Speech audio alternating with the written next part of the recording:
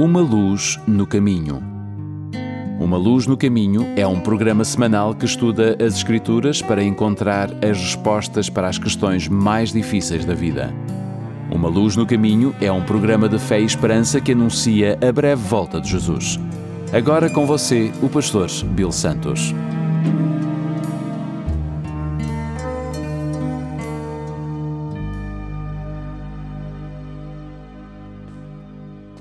Bem-vindos ao programa Uma Luz no Caminho. O meu nome é Bill Santos. Muito obrigado pela sua presença conosco. Em 1871, a cidade de Chicago foi destruída por um trágico incêndio. Quando finalmente apagado, o fogo havia consumido 300 vidas e deixado mais de 100 mil pessoas desabrigadas. Um homem chamado Horatio Gates Spafford foi um dos que tentou ajudar outras pessoas da cidade a reconstruírem suas vidas. Spafford, um advogado de Chicago, havia investido muito no centro da cidade e, como resultado do incêndio, tinha perdido quase tudo. Mais trágico ainda, Spafford também havia sofrido a perda do seu único filho um ano antes. Apesar de tudo, durante 2 anos, Spafford ajudou os desabrigados, os empobrecidos, os entristecidos, os outros arruinados pelaquele incêndio. Depois de 2 anos fazendo esse trabalho, Spafford e sua família decidiram tirar umas férias. Eles deveriam ir à Inglaterra e ajudar ao grande pregador Moody em uma das suas séries evangelísticas. Horatio Spafford estava atrasado em alguns negócios, mas enviou a sua esposa e filhas adiante. Ele os alcançaria de outro lado do Atlântico. O navio em que elas estavam nunca chegou, nunca alcançou seu destino. Ele bateu contra um veleiro inglês próximo à costa de Newfoundland e afundou em 20 minutos. A esposa de Horatio, a Anna, foi capaz de agarrar restos da nave naufragada que flutuava, mas as suas filhas morreram. Horatio recebeu o terrível telegrama de sua esposa com apenas 2 longas palavras: salva sozinha. Spafford embarcou no próximo navio para estar perto da sua sofrida esposa. Quando o navio passou próximo ao lugar onde as suas filhas morreram, Spafford escreveu estas preciosas palavras: se a paz a mais doce me deres gozar, se a dor a mais forte sofrer, ou seja o que for, tu me fazes saber que feliz com Jesus hei de estar. Embora me assalte o cruel Satanás e ataque com vis tentações, assim certo estou, mesmo em tais provações, em Jesus acharei força e paz. Sou feliz com Jesus, meu Senhor. Cada um de nós, de alguma forma, já sofreu o impacto de uma tragédia. Ora por doença, enfermidade, morte, ou qualquer outra de uma das milhares de coisas que pode tocar-nos como humanos. Todos nós já experimentamos a dor. Pode ter sido a dor de um corpo quebrado, um coração partido, um espírito abatido. A tragédia nos tocou a todos. Ora de natureza física ou espiritual, todos nós temos sido afetados. Na passagem de hoje, vamos ser apresentados a um pai que está vivendo uma tragédia. Naquele dia, a morte chegou à sua casa, a casa de Jairo, e essa morte caiu sobre a sua filha de 12 anos de idade. O seu coração estava devastado e no meio da tragédia ele se dirige ao Senhor Jesus Cristo. E Jairo descobriu que Jesus é mais do que suficiente quando passamos por uma tragédia. Marcos capítulo 5, começando no versículo 21. Jesus voltou para o lado oeste do lago e muitas pessoas foram se encontrar com ele na praia. Um homem chamado Jairo, chefe da sinagoga, foi e se jogou aos pés de Jesus, pedindo com muita insistência: "A minha filha está morrendo. Venha comigo e ponha as mãos sobre ela, para que ela sare e viva." E Jesus foi com ele. Uma grande multidão foi junto e o apertava de todos os lados. Chegou ali uma mulher que fazia 12 anos que estava com uma hemorragia. Jesus ainda estava falando quando chegaram alguns empregados da casa de Jairo. Disseram: "Seu Jairo, a menina já morreu. Não aborreça mais o mestre." Mas Jesus não se importou com a notícia e disse a Jairo: "Não tenha medo, tenha fé." Jesus deixou que fossem com ele Pedro e os irmãos Tiago e João, e ninguém mais. Quando entraram na casa de Jairo, Jesus encontrou ali uma confusão geral, com todos chorando alto e gritando. Então ele disse: "Por que tanto choro e tanta confusão? A menina não morreu, ela está dormindo." Então eles começaram a caçoar dele, mas Jesus mandou todos que saíssem, e junto com os 3 discípulos e os pais da menina, entrou no quarto onde ela estava. Pegou-a pela mão e disse: "Tálita cumi." Isso quer dizer: "Menina, eu digo a você, levanta-te." No mesmo instante, a menina, que tinha 12 anos, levantou-se e começou a andar. E todos ficaram muito admirados. Então Jesus ordenou de que jeito nenhum espalhassem a notícia dessa cura, e mandou que dessem comida à menina. É-nos dito que este homem Jairo era um oficial da sinagoga. Ele era um homem que tinha tudo, mas naquele momento nada mais importava. Quando Jairo falava, as pessoas ouviam. Quando ele entrava em um ambiente, todos se levantavam em reconhecimento. Mas agora ele encontrava-se em um lugar onde nada disso tinha mais importância. A doença e a morte não se preocupam em saber quem ele era, quais eram as suas posses ou qual era a sua posição social. Veja bem, a vida se tornou bem definida para Jairo. Ele pensava que tinha tudo, mas na realidade o que ele tinha neste mundo não tinha nenhum significado. Veja você, a morte veio à casa de Jairo e veio tomar aquilo que realmente tinha valor para ele. Aquela filha, a qual Lucas chama de filha única de 12 anos de idade.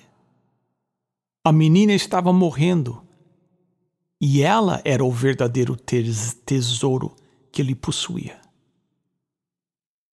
Amigo, algumas pessoas passam a vida inteira acumulando poder e riquezas, mas quando uma tragédia acontece, aquelas coisas não valem de nada. A morte não se importa se você é um milionário. A doença não se importa com o seu poder, o seu prestígio, a posição social na comunidade. A aflição e o sofrimento não estão interessados em sua popularidade.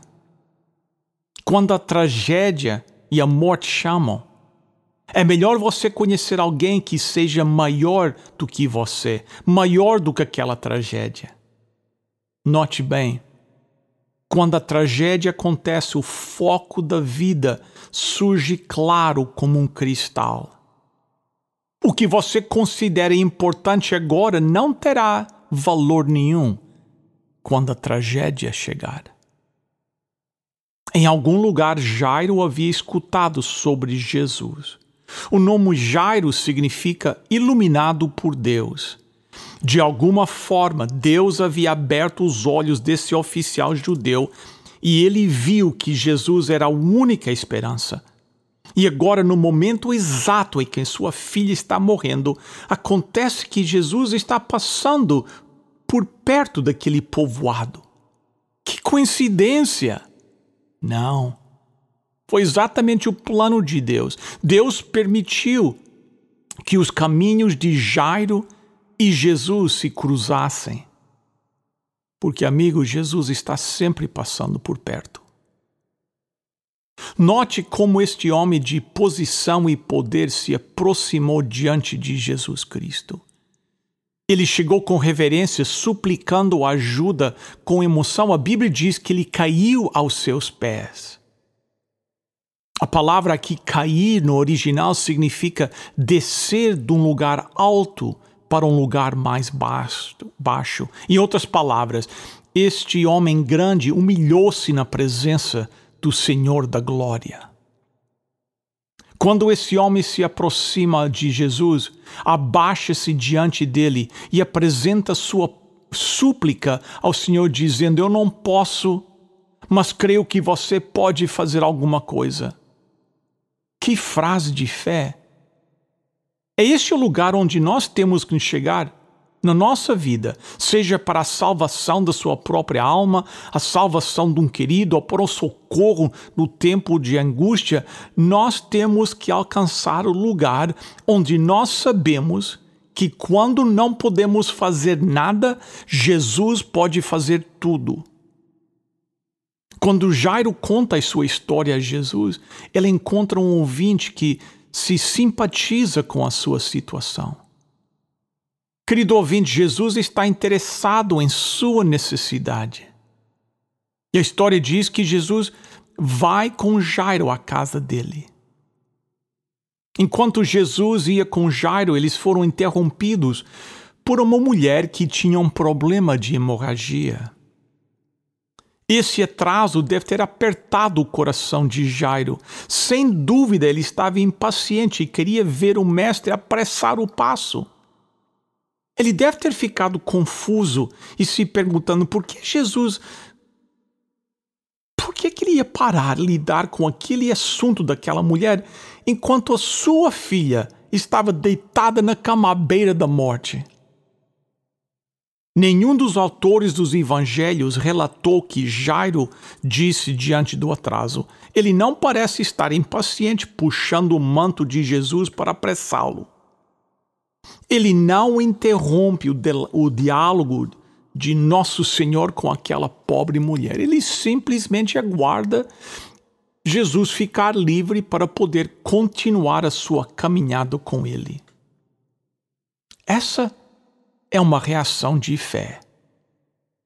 Aqui chegou um homem que está a um ponto na vida onde ele sabe que ele não pode resolver o seu problema. Então ele coloca o problema nas mãos de Jesus e deixou o problema lá. Que lição importante para cada um de nós. Durante aquela demora, um servo de Jairo vem com a trágica notícia: a menina já morreu. Você pode imaginar como Jairo deve se sentido naquele momento. Seu mundo deve ter caído à sua volta. Todos os seus sonhos e esperanças devem ter se partido e se espedaçado em um segundo. Eu fico imaginando o que ele deve ter dito no seu coração. Se não fosse a multidão, nós teríamos chegado lá a tempo e a minha filha poderia estar viva agora. Se aquela mulher não tivesse interrompido a Jesus, nós podíamos estar em minha casa agora e tudo estaria bem. Se Jesus não tivesse parado e ajudado aquela mulher, minha filha ainda estaria viva. Certamente este homem não podia entender as razões dessa tragédia. Então a situação que era trágica transformou-se em uma situação impossível. A menina não está mais doente. Agora ela está morta. Mas mesmo neste momento trágico, é interessante ver como a fé reage. Jairo colocou a fé em Jesus e mesmo em face da morte, sua fé não o abandonou. Jesus virou e disse a Jairo: Jairo, não tenha medo. Tenha fé. Que palavras de esperança. Jesus estava dizendo: não acredite no que você está ouvindo, não acredite naquilo que você sabe, Não acredite naquilo que você vê, somente confie em mim. Isso é o que a fé está dizendo a cada um de nós hoje. Cada instinto, cada indicador pode estar dizendo a você: não há esperança. Mas a fé olha além, para um Deus que é maior do que qualquer coisa que você ou eu possamos ouvir, saber ou ver. O que eu estou dizendo é isso: traga as suas necessidades a Jesus, confie as suas necessidades a Jesus e deixe as suas necessidades com Ele. Tudo sobre a situação pode dizer: isso não vai funcionar, mas pela fé você entrega os seus problemas nas mãos de Jesus e confie nele. Ele irá resolver o problema no tempo e da maneira que Jesus achar melhor. A propósito, ele talvez não vai resolver da maneira que você quer.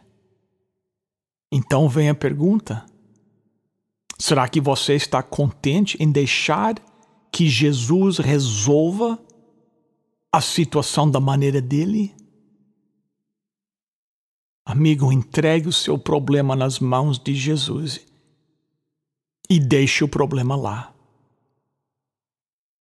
Jesus está esperando fazer a mesma coisa em sua vida hoje.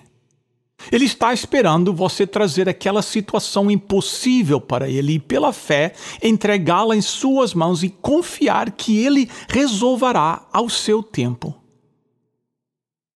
Querido ouvinte, não sei quais são as suas necessidades, mas eu sei que Jesus tem o que você necessita.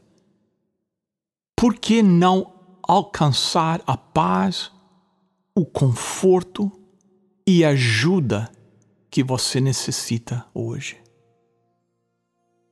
O suprimento de nossas necessidades serão somente encontradas em Jesus Cristo. Então, hoje, eu convido você a fazer o que Jairo fez há muito tempo atrás. Levante-se, dirige-se a Jesus, caia aos seus pés e diga a Ele o que você necessita. Você necessita de ser salvo hoje? Ele pode te salvar. Você necessita ver uma pessoa amada, tocada e salva? Ele pode fazê-lo. Você necessita ajuda com algum problema? Ele pode fazê-lo. Você necessita da graça de Deus? Ele pode fazê-lo. Você necessita da cura de uma doença ou de uma dor emocional? Ele pode fazê-lo. Ele pode transformar qualquer situação impossível em um milagre do seu poder e glória. Existe alguma necessidade em sua vida? Então, amigo, entregue agora a Jesus Cristo. Em seu nome. Amém. Queridos ouvintes, chegamos ao momento do nosso programa, da nossa oferta especial. Hoje nós gostaríamos de oferecer um livro maravilhoso chamado A Grande Esperança.